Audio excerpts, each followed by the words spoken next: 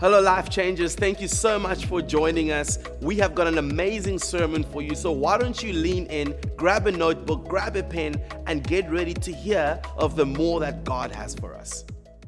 Good morning, church. Welcome. Happy Sunday. It's good to have you.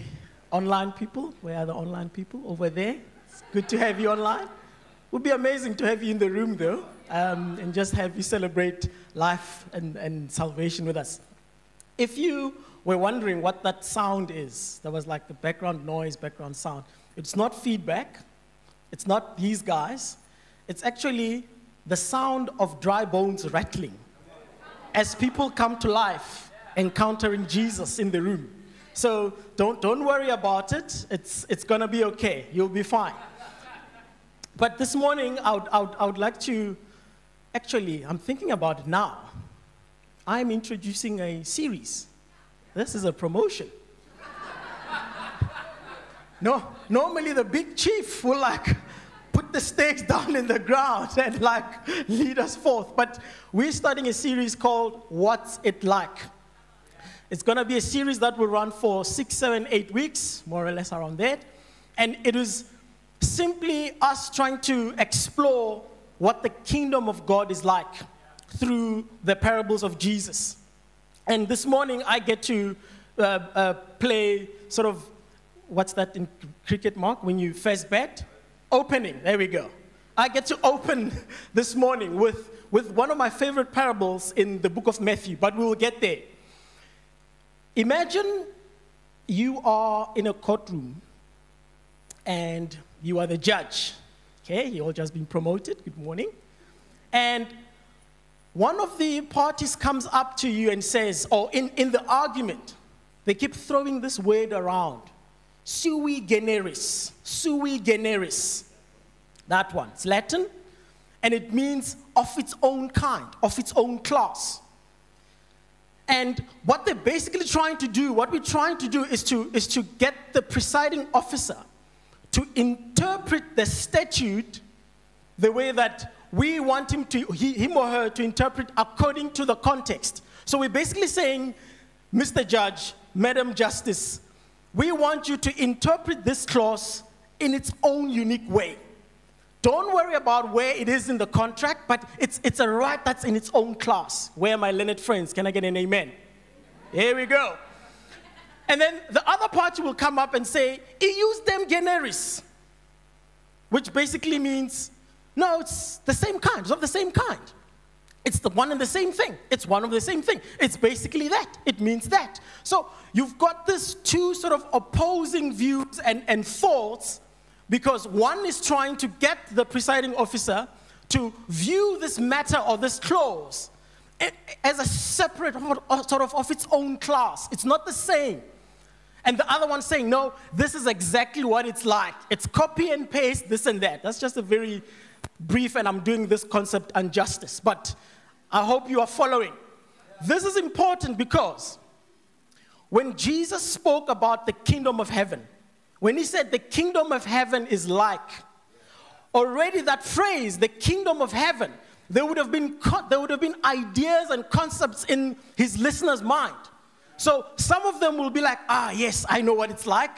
The Pharisees are like, yes, big Jewish men who have got robes and who are in. And some will be like, no, it's actually like social justice. Oh no, it's actually like a military coup to bring down the Romans. Whereas Christ was saying, it's of its own kind. The kingdom of heaven it's unique. It's in a class of its own.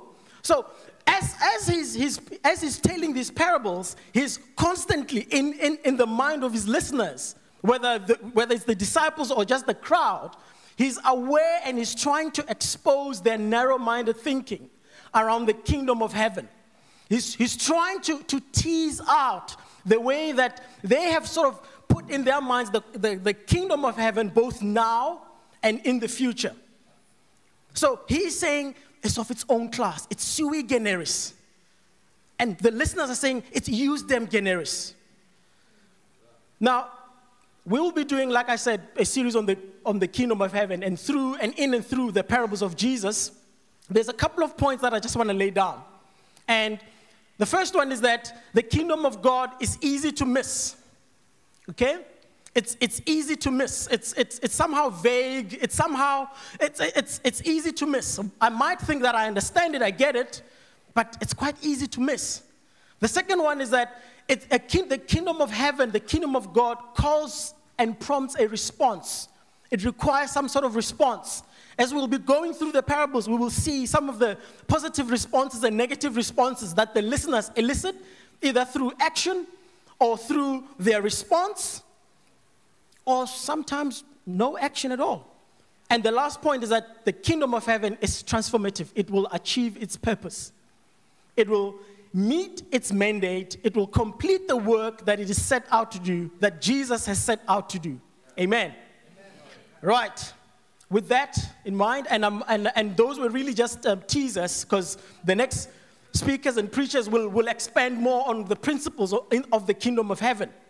What we're going to do now is we're going to zoom into one parable in Matthew chapter 20,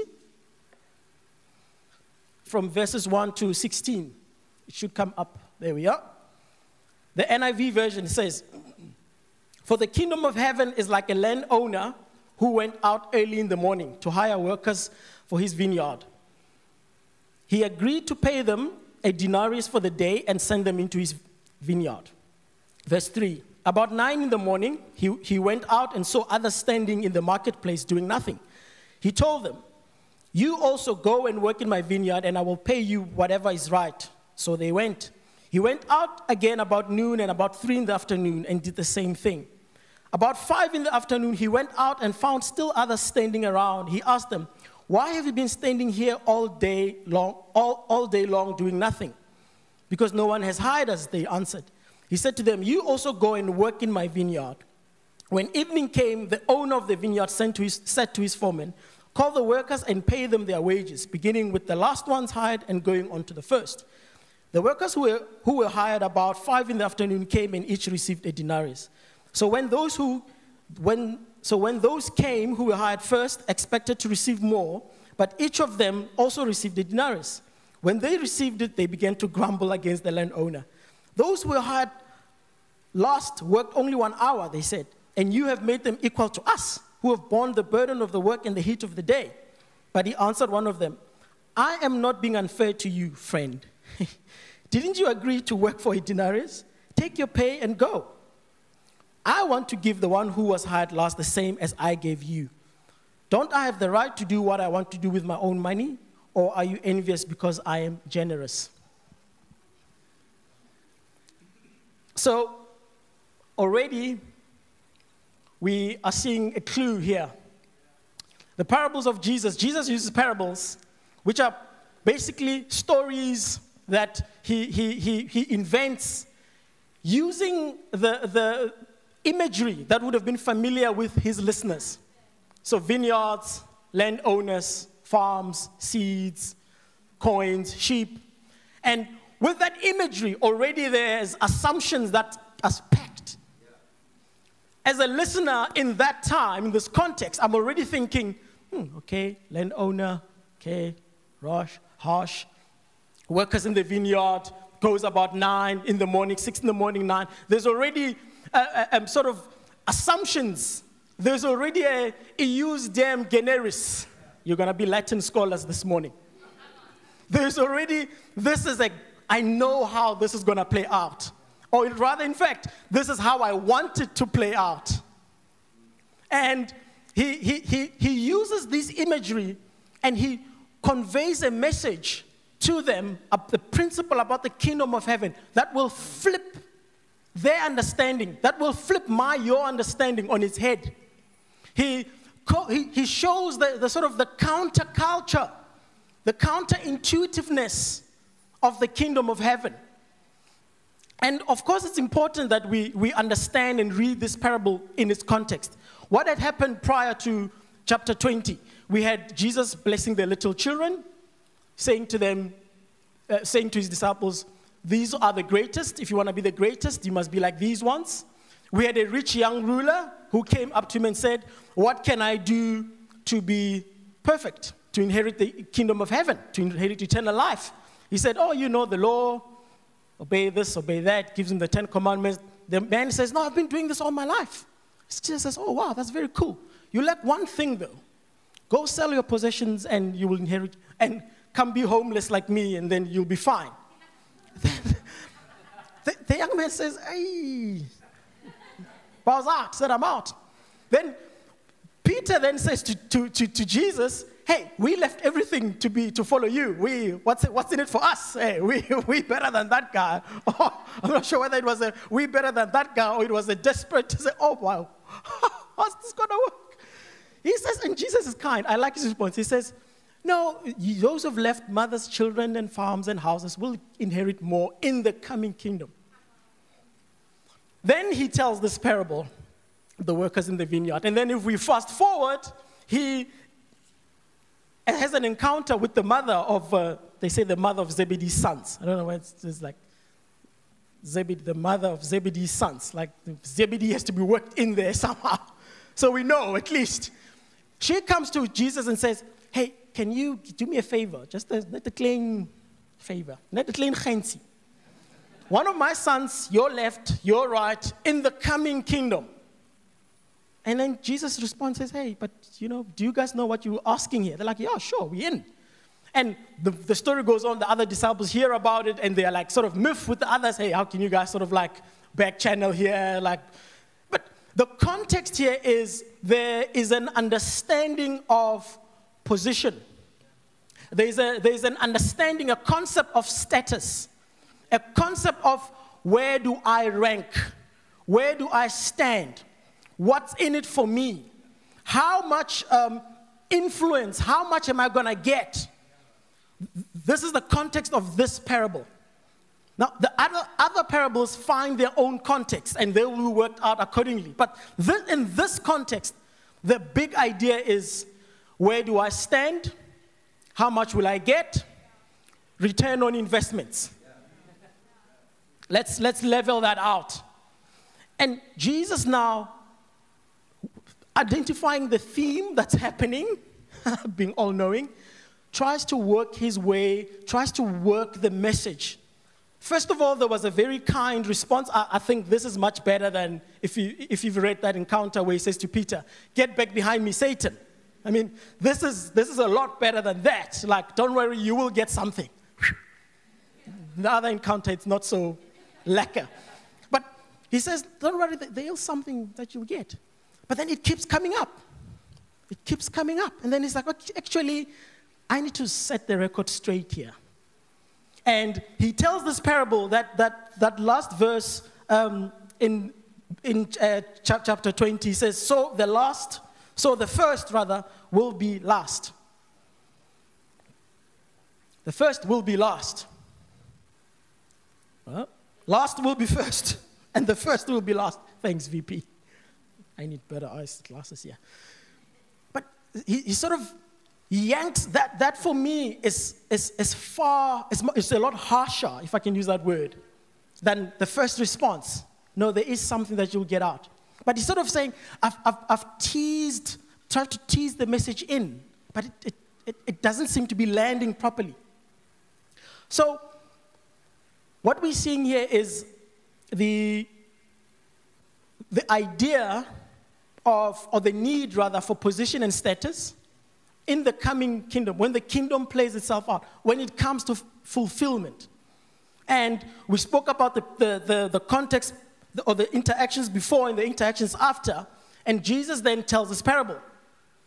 And in this parable, we see that there is a landowner, so we're going to do a deep dive now, a semi-deep dive into the parable, who decides to call whomever he wants at whatever time. What would have been counterintuitive in the context of the listener is that they're going to hire even after the early morning, even after the 6 a.m., whatever time that was. That would have been, that's a little bit odd. And how do we sort of know this? Because we see that with the first workers, he says, I will pay you this. There's a contract that's agreed to. This is normal. This is how we do things, whether it's during harvest time or whether it's just the landowner who prefers to have seasonal workers. There's an understanding and there was an acceptance of you are hired at this time and that's the wage. And then surely that should be it. That should be, we're done. But we see him going out again and again and again, and that he will determine who he will hire, who he will call. We're seeing the workers who in this parable all show an initial sort of positive response. They respond to the call, going into work at the vineyard. And we're seeing, however, right at the end, the ones that were hired first, exposing the culture of the heart, the culture of my heart, the culture of your heart.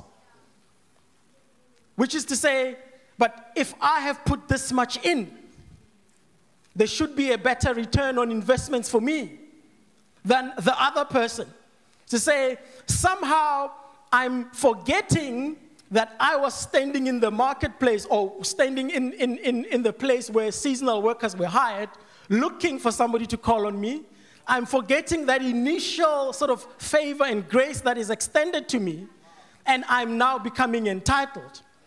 I'm forgetting that I've been called into the story of Jesus to transform the world with a crew of people that he says, these are the people I'm going to impart my heart to. And I'm going, can I have left and right? Can I get closer and closer? The heart becomes, as I live out this life, as they live out their lives, as they lived out the religion at the time, the heart shifted from receiving with grace to now, what am I entitled to? Imagine Jesus telling a modern day parable. What themes capture your mind at the moment? Finances, provision, status, community, family.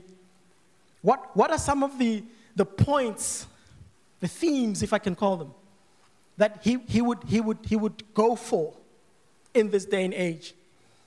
And we're seeing lastly in that parable the payment or the reward that came from the master.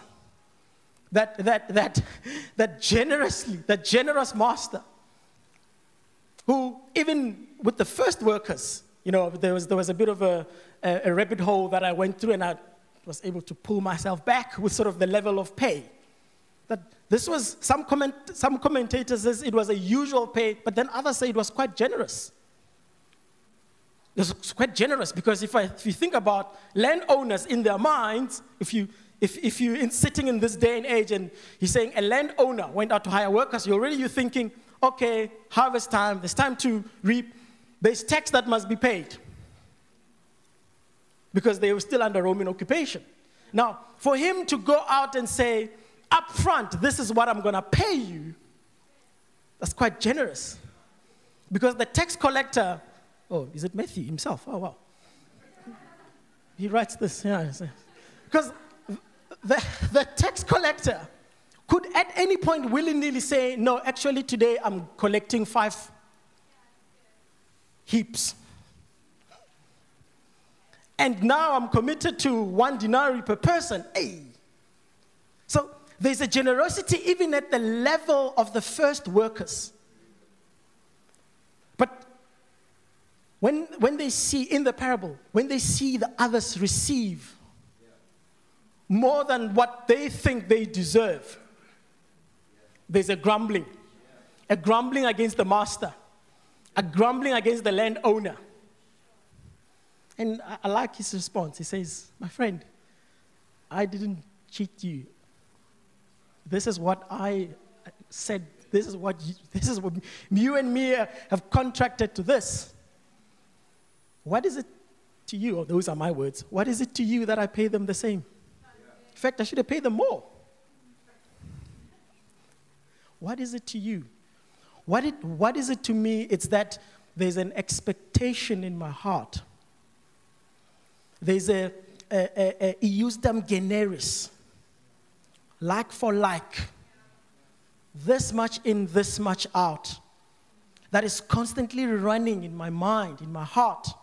And the kingdom of heaven, Jesus is showing that the kingdom of heaven does not work that way. I'm having Bunty help me preach. I'm having Mark help me preach. This is awesome. You just said it doesn't work that way. Thanks, Banti. Exposing that it does not work that way. And also showing that the kingdom of heaven will achieve what it's set out to do.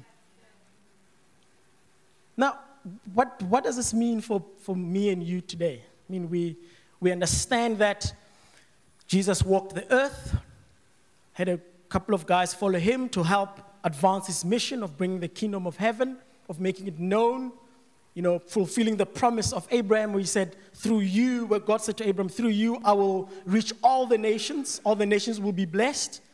And he's working around the idea that, they were the first to be called and they were like in the in club, and rather trying to show that, the grace of God will expand to everybody.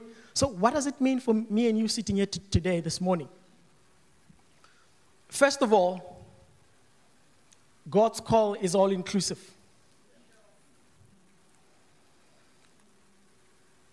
If we think about the workers that were hired last, in the narrative, in the parable, in the context, just using some creative license now, they would have written themselves off because the opportune time to be called is gone. We put ourselves out at this time in the morning. Landowners come, pick from amongst us. Time is gone, that's it. It's done. Go try somewhere else. But there was oh wow, even we are in. Even we are in. So it doesn't matter what's been happening or what's currently happening. The call of God, the call of God's kingdom on your life is still going on. It's not about maybe I really like this, I feel there's something here, I feel that I need to give myself over to the kingdom and the rule and reign of Jesus. But there's just some things in my context that still need to work properly. I had a chat with somebody last week who said to me, I like this thing that you guys are doing. It's like, you guys. So I was like, okay, which you guys? You guys, or you guys? You guys, yeah. I was like, no, yeah, gotta watch these things. He said, but you know what? But my family, we just not church people. The sort of discounting of the self. I'm just not as passionate as this other person. Doesn't matter. Doesn't matter. It's all inclusive. Doesn't matter. And also for me this morning, and perhaps somebody else who has been part of the Jesus movement for a long time, it's a reminder to my heart that I need to allow myself in moments to be an instrument of God's call to others. That it's not up to me to determine who the kingdom of God is like the invitation is extended to. It's not up to me. Sometimes I go, there's still a lot that needs to happen here. Maybe let me work my way slowly into the invitation for Jesus. They're inviting this person into salvation. It's not up to me. And the last point is that God's grace is extensive. It knows no bounds. It knows no bounds. His grace that was poured out almost more than 2,000 years ago when Jesus said it is finished. The free gift of life, of eternal life, that comes with that, it knows no bounds.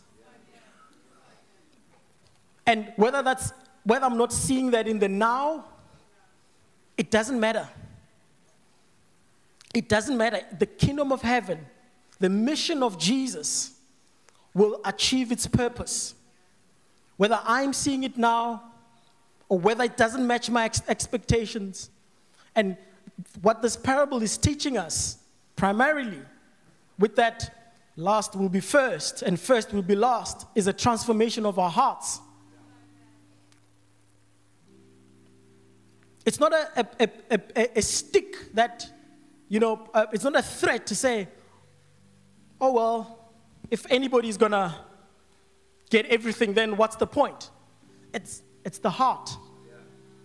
It's the heart. We saw earlier on Jesus saying to Peter, there will be rewards. There will be rewards. But in looking forward to that reward, don't allow the heart to get corrupted with the expectation.